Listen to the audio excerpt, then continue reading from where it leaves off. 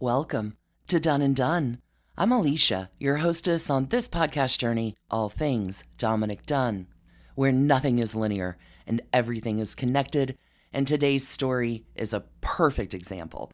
I know we're in the middle of our Marilyn Monroe mirror ball episodes, but friends, the whole scene that's coming up next with Marilyn and ultimately her relationship with the Kennedy brothers, but all of that history that we're investigating was shaped so long ago because the Kennedy boys learned it by watching their father. Dominic Dunn will write a ton about the Kennedys during his career, but it is this story, intersected at exactly the right moment in our Marilyn arc of episodes, that I think provides a bit of insight into our future happenings. This is the tale of Gloria Swanson and Joe Kennedy. Let's investigate.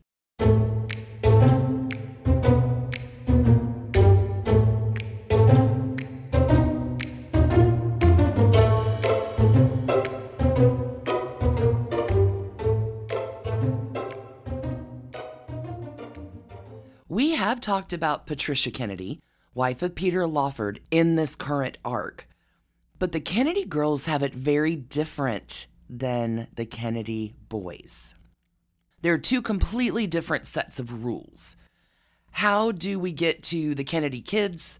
We have to connect Rose Fitzgerald and Joseph Kennedy. And there's no trashy affair for Joe, many of them without the infamous marriage first. Joseph Patrick Kennedy, born September 6th, 1888. He's Irish-American. He's born in Boston, Massachusetts. Big dreams Joe has.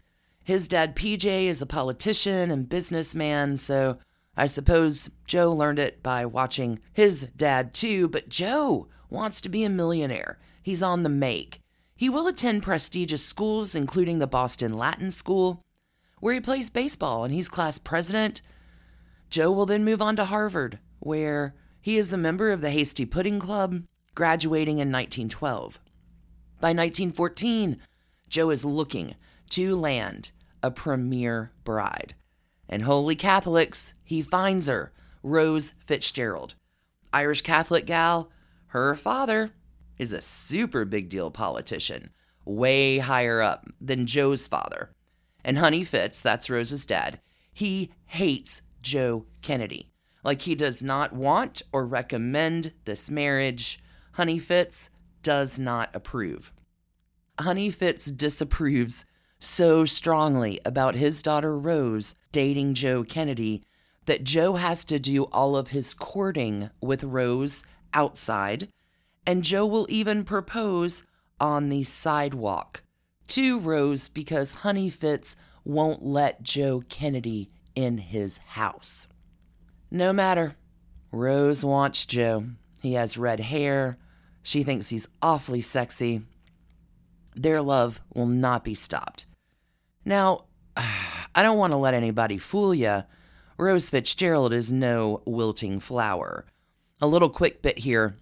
Rose is denied membership within the junior league, so Rose is going to make her own club, and it will become more exclusive than the junior league ever dreamed. What I'm saying is don't mess with Rose Kennedy, but hold on to her until the end of this tale, because we're going to come back to Rose and possibly understand her motivations a bit more. But it is October 7th, 1914, where Joe and Rose marry.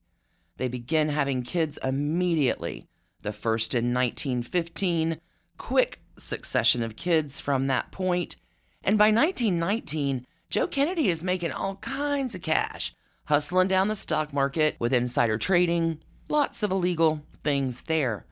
He'll make $1 million. Awesome. His goal is complete, but it's not really, because Joe's going to meet some mobsters here that he will remain friends with for life, but these are especially helpful, the mobsters are, during Prohibition, which lands Joe into making even more money. When you have all that cash, you go to Hollywood, and that's what Joe does. He's going to take all of his money over to Hollywood because Joe can really shake him down there. Joe Kennedy thinks Hollywood is a bunch of amateurs, and he certainly can make better films than any of those clowns. Joe Kennedy will become part owner of RKO, and things are going great for Joe. He's living the high life, lots of honeys. He's got all the benefits of the reputation of being a stable family man back home, but trust me, he's having an awful lot of fun in Hollywood. I want to leave Joe here for just a second, just to give a little backstory on Gloria Swanson, who is worth a whole episode for sure. She's a legend, but let's pick up with Gloria Swanson in the early 1920s. It is Cecil B. DeMille that makes Gloria Swanson a star by the 1920s. And hey, it's a time of women's liberation. Gloria Swanson is the poster girl for it all. Gloria Swanson has a few marriages before we get to the husband that she will be with when she meets Joe Kennedy. Gloria's first husband was Wallace Beery, and that was pretty terrible. She was young. It was a mistake from day one, and it's over pretty fast. The next husband worth a mention here is Gloria's second husband, Herbert Somborn. When they're married, Herbert is the president of Equity Pictures and will go on to create the very famous Brown Derby restaurant in his time. This marriage of Gloria's runs from 1919 to 1923 or so, with Herbert Somborn eventually accusing Gloria Swanson of adultery with no less than 13 men.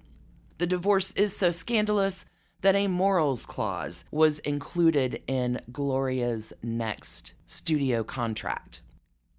This is going to get us to 1923. And I need you to know that Gloria will be one of the leading stars of silent films in the 1920s. Gloria will transition to talkies as well. But in the 1920s, Gloria estimates that she spends about $8 million. Think about $8 million in the 1920s. Gloria's always working, and she's doing all of this loving and marrying and scandalizing while still constantly working in films. Gloria makes multiple films a year through the late 19-teens to the early mid-1920s. After the divorce from Herbert, it is time for husband number 3. Henri de la Falaise is from the famous Hennessy Cognac family. Henri is a French aristocrat, and he's an aristocrat really without the cash. He still has to work for a living, but he does have a really fancy title. Henri, in still having to work for a living, this is how he meets Gloria. Henri is her translator, while Gloria is filming on location in France in 1924. And here, the most famous movie star in the world meets handsome French aristocrat without a lot of cash, but a really good name. And come on, it's Paris. It's the middle of the 1920s, and we would probably be in love too. But this romance with Gloria Swanson and Henri causes a sensation. Gloria is now royalty. I mean, she had to wait for her divorce from her marriage number 2 to come through, but Gloria and Henri will marry January 1925. She comes back to the United States and is now a French aristocrat. She has a title. There are parades given for her. It's incredible, right? This marriage of hers will fascinate the United States. Gloria Swanson leaves Paramount to take a deal with United Artists, where she will have the ability to not only act, but produce as well. This is in 1927.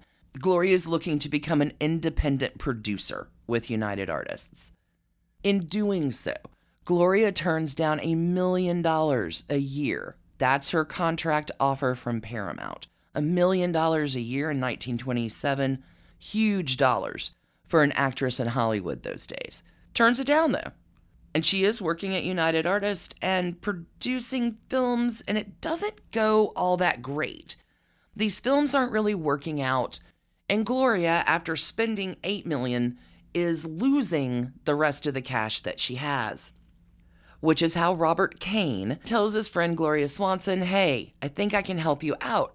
I know a really smart guy when it comes to money. Robert Kane will ask Joe Kennedy to help his buddy Gloria out with her financial troubles, and there's a meeting set up at the Renaissance Room of the Savoy Plaza Hotel on November 11th, 1927, and here the trouble begins. I'm going to excerpt the evolution of this night from no less a stellar writer than Doris Kearns Goodwin. She will write of this within her book, The Fitzgeralds and the Kennedys, An American Saga. At the time they met, Swanson was 28 years old, with more than a decade of successful films behind her. Radiant with a passion to take from life every opportunity brought to her by her looks, her charm, and her intelligence, she was a deceptively small woman with bright eyes, high cheekbones, and a large, sensuous mouth. Her skin was pale, her cheeks were painted red, and her hair was dark. The excessive contrasts were a little too odd, a little too striking to be considered natural beauty, but she had a gift for throwing a romantic glamour over herself that produced a remarkable effect upon everyone she met. Having risen to the top in the mad, lush years of the 20s, Gloria Swanson had decided early on that while she was a star, she would be, quote, every inch and every moment a star, unquote, so that everyone, quote, from the studio gateman to the highest executive will know it. Gloria's home is the home of a great lady, proclaimed Adela Rogers St. John in the September 1927 issue of Photoplay. Swanson argued later, in those days the public wanted us to live like kings and queens. So we did. Why not? We were in love with life. We were making more money than we ever dreamed existed, and there was no reason to believe it would ever stop. For her part, Gloria knew almost nothing about the attractive-looking man with sandy hair and bright blue eyes who was now seated across the table from her. Advised by First National's Robert Kane that he was a banker who could help her solve her financial problems, she found that he didn't resemble any banker she had ever known. There was a bluster and a boyishness in him that most successful bankers had long since shed. Moreover, with his solid build, kept in good shape by regular exercise, his winning smile, and his tendency to break into peals of laughter and whack his thigh when something funny was said, he proved himself from the start a most pleasing companion. Apart from his manner and his accent, Swanson recalled his hands were the most noticeable thing about him. They looked unused to work, she recorded in her memoirs, and there were wide spaces between his fingers. He gestured often and animatedly with them when he talked. Finally, Swanson recalled he even dared to ask if she minded telling him why she had turned down $1 million a year from studio mogul Jesse Lasky, and his enthusiasm was so direct and open, Gloria recalls, that she had no qualms talking about it, even to the point of admitting that since that day she had passed many an anxious moment. But she bravely concluded she would do it again tomorrow. I would have been the second or third person in movie history to sign $1 million contract, but I was the very first to turn one down. At this remark, Joe laughed so merrily and so unaffectedly that Swanson found herself deliberately saying more clever things just to entertain him. As for Joe, his new relationship with Gloria, who was considered by many to be Hollywood's reigning sex goddess, must have served to swell the triumphant intoxication of days when he was flush with his own success and was more and more conscious of being admired and respected. In the weeks that followed their first meeting, their acquaintance ripened fast.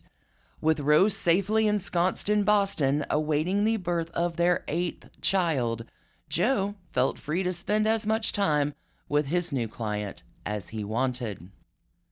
And it begins. Goodness. Now is a terrific time to take a quick break to hear a word from our sponsors. back on the flip with the middle and end of this story. Hi, this is Rachel Yucatel, and I'm here to invite you to listen to my podcast, Misunderstood with Rachel Yucatel. This podcast delves into the lives of those who have been reduced to a single headline. Each episode will take a closer look at the stories of those who are on a mission to change their narrative. Join me as we uncover the truth behind the misconceptions, shed light on the stories of those who have perhaps been wrongfully portrayed, explore the complexities of the human experience, and celebrate the power of second chances. Who doesn't love a good comeback story? Okay, y'all. So Joe meets Gloria. Joe Kennedy has never seen anything like Gloria Swanson. She's a Hollywood sex goddess. And Joe Kennedy is a man who's not going to be stopped getting what he wants. She's 28, twice divorced, currently married, no regard for cash, and Gloria Swanson was a feminist before there was such a thing. Joe is 37, at this time married for 12-ish years, 7 kids already out, 8th kid currently cooking in Rose. Joe is about to welcome in some manic pixie dream girl time here. He wants Gloria Swanson and he wants her bad. And to be fair, Joe Kennedy can business. So he is naturally like, hey, Gloria, I can help you. Let's make a partnership. I have cash and I really believe in your dreams and your ambition and your career, but truly, Joe doesn't. Joe just wants to get Gloria Swanson into bed. But Joe is going to make the long play on this one. He will get the deal done, the financial one, and in so doing, will invite Henri, remember, Gloria's husband, and Gloria on vacation. Come down to the beach. Holy cats, now it's party time in Palm Beach, Florida. Good times. There's cocktails and drinks and rest and relaxation. And maybe the undercover name of this trip is How to Make Henri's Wife Your Mistress. Because old Joe is going to charter a boat every single day for Henri. Literally getting Henri into international waters so that Joe Kennedy can seduce his wife, which Joe does, with a little bit of an anticlimax. Gloria recounted of this time of Joe Kennedy. He moved so quickly that his mouth was on mine before either of us could speak. With one hand, he held the back of my head. With the other, he stroked my body and pulled at my kimono. He kept insisting in a drawn-out moan, no longer, now. He was like a roped horse, rough, arduous, racing to be free. After a hasty climax, he lay beside me, stroking my hair. Apart from his guilty, passionate mutterings, he had still said nothing cogent. That 3 minutes, the full-on culmination of the passion for Gloria and Joe, but from that moment, the affair is on. Gloria Swanson is hooked. She's never seen anything like Joe Kennedy, and Joe just has to have her. Has to have her without interruption. So Joe, helpfully, will arrange a job for Henri back in Paris. That gets him out of the country. International waters wasn't quite enough. How about France? Henri will take that job. He's got to work. And Joe and Gloria will carry on their affair for about 3 years. A little bit of trash talk here. This is terrible. Joe will take Gloria yachting one day with his wife Rose and his mother-in-law. Yeah, seriously, for real. Gloria Swanson will say that Rose Kennedy was always very motherly to her. But Rose totally knows that there's an affair happening with Joe and Gloria, but Rose is proud. Remember, she's the founder of the Ace of Clubs, her exclusive club. Don't mess with her. There's a whole nother side of Rose Kennedy, and what she knows and how she knows it. Hold on to that for just a few moments. Because at this time, literally, Joe and Gloria are an open secret in Hollywood. Everybody knows about it. But the press is not talking about it. Not only will Gloria fall for Joe's 3-minute tango, but Gloria will pretty much give Joe Kennedy full access, personally and financially, to her affairs, all of them. It is decided that they're going to make a movie, originally titled The Swan. It's known now as Queen Kelly, but it will become a swan song. Queen Kelly is over budget and over schedule and loses almost $1 million. This film was never released within the United States, but is now regarded as a masterpiece. The next film that Gloria will star in is a talkie for her, but Gloria's kind of having some rough times. She's lost a lot of cash, silent movies are ending, and Gloria's thinking quite rightfully that, Joe, you're not really helping me get out of my financial mess. In fact, you're adding to it. To make matters a little bit worse, Rose Kennedy is not the only one that knows about the affair that Joe and Gloria are having. Henri will send a letter to Gloria where he states that he knows about the affair and he is out. This letter is something else. Henri will write to Gloria, "The fire has burnt the beautiful temple that was our love. We thought it was built of marble, and we wake up to find it is crumbled like the dust of clay. Goodbye, darling. It is all over now." Goodbye, Gloria. Henri, husband number 3, is done. Now, just to add a little bit of a post note here, Gloria and Henri do remain close. And Henri does some incredible things in getting brainy type people, intellectuals, out of Europe from behind Nazi lines in World War II. Gloria Swanson will set up an invention and patents company with an office in Paris, which allows Henri to get the papers for these scientists to get out of the country. All of the brains that Gloria helps out will call her Big Chief. And Gloria, at least in the recollection of time, appears to have really loved her husband Henri. In 1950, many years after this, Gloria will write about it. "My marriage to Henri gave me the only real peace and happiness I had ever known, or have ever known since. Of my 5 marriages, this one came the nearest to being what I, in my Hausfrau heart, have always wanted a marriage to be. He was then, and remains, in memory, a more delightful companion than any I have known." Terribly sentimental. But, right, she's writing in 1950. That's 20 years after Henri is out, because he realizes his wife is throwing everything away for an affair with Joe Kennedy, which is ultimately going to lead to nothing. Although, to be fair, 1950 is a pretty good year for Gloria Swanson, rising back to the top of the film world with the masterpiece film Sunset Boulevard, co-written and directed by Billy Wilder, again married to Audrey Wilder just the year before in 1949. Dominic Dunn is really good friends with both Audrey Wilder and Janet D. Cordova, and I can only imagine how much hot gossip Nick gets from the two of them. But again, it all connects. Nothing's linear, everything's connected. Okay, let's get back to 1930 now.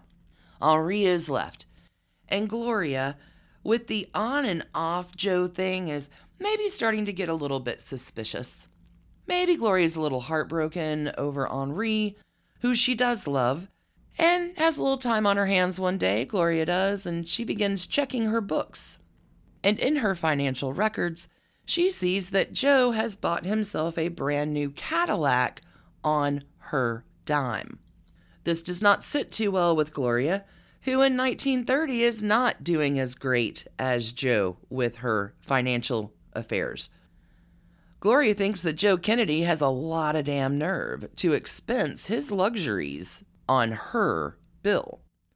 So one night, they're having dinner with friends, Joe and Gloria are, and Gloria will call Joe out on it.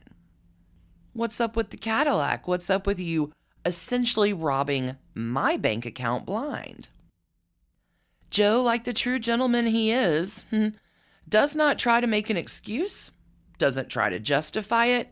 He just gets up from the table and walks away. Yep. Gets up, walks away, never to see or talk with Gloria Swanson again. Just walks. And now Joe Kennedy is out of Gloria's life, personally and professionally. Thanks for nothing, Joe. The thing I want you to know is in 1929, Joe Kennedy can afford his own Cadillac. Joe Kennedy has about $4 million at this point in the bank from all of his nefarious deeds. That original million is going to grow even further once the Great Depression hits. At this time, Joe Kennedy will invest heavily in real estate, ending up in 1935 with about $180 million. Nobody fared too well during the Great Depression except for Joe Kennedy. That $180 million translated in today's dollars would be about $3.4 billion. How does Joe accomplish this rapid turnaround? In 1932, Joe Kennedy will become the SEC commissioner for Franklin Roosevelt, which is a lot like saying, hey, Rooster, I have a job opening in the fattest hen house in town, and you're the rooster I need. Joe is essentially brought in to make laws to keep others from doing what Joe has made a fortune on. So, awesome. In 1932, with Joe being pretty savvy as well, Joe will tour Europe with his new friend and business partner, the son of President Roosevelt. His name is Jimmy. With this kind of access, Joe Kennedy can get into any meeting, anytime, anywhere, and will proceed to line up foreign importers of every liquor. Bottles are just sitting on boats, waiting for the repeal of Prohibition in 1933. At this time, Joe Kennedy will become the exclusive distributor of Gordon's Gin and Dewar's Scotch. And by the time this happens, again, Joe, plenty of cash in the bank, Kennedy's off to appease Hitler, working as the ambassador to Great Britain. Joe and the family are not hurting financially, and truly, in my opinion, Joe Kennedy had a lot of time to even things up with Gloria Swanson, and he never does, as far as I can tell. Again, I reiterate, thanks for nothing, Joe. But perhaps another thanks for nothing here, and I promised we'd get back to it. How does Joe's wife, Rose, feel about all of this? Again, these dynamics are fascinating, laying down the foundation of so much Kennedy dysfunction to come with all the kids and so many of these patterns repeating. Taking this, again, from Doris Kearns Goodwin, writing from the Fitzgeralds and the Kennedys, An American Saga. For the 38-year-old Kennedy, the affair with Gloria was a relentless pursuit of more, a quest to have it all, to live beyond the rules in a world of his own making, a world filled with excitement, stimulation, and novelty. For the most part, he and Rose still had a strong and satisfying relationship, better indeed than many of the couples they knew. There was true intimacy in their long talks about their children and their future, and there was comfort and tradition in the many rituals they shared. From all accounts, neither partner had any complaint, or at least any they gave voice to. The marriage was stable and traditional. Yet, from everything we hear about Joe's frequent involvements with other women, it is clear that his sexual drives were not satisfied within his marriage. There is a story told by Rose's lifelong friend, Marie Green, that strongly suggests that Rose held a very circumscribed view of what constituted proper sexual behavior for a practicing Catholic. With her husband Vinny, Marie spent many Friday nights playing cards with Joe and Rose. As she tells the story, Joe often would take these Friday night gatherings as occasions to tease Rose about the narrowness of her views about sex. "Now listen, Rosie," he would say to her, his blue eyes twinkling. "This idea of yours that there is no romance outside of procreation is simply wrong. It was not part of our contract at the altar. The priest never said that, and the books don't argue that. But if you don't open your mind on this, I'm going to tell the priest on you." But according to Marie Green, Rose remained firm in her beliefs, and years later, after her last child was born, she simply said no more sex. From then on, she and Joe had separate bedrooms. Rose seemed to have accepted an earlier and outdated Catholic code at face value. According to the strictest interpretations set forth by St. Augustine and Pope Gregory the Great, pleasure was not a fit purpose for intercourse.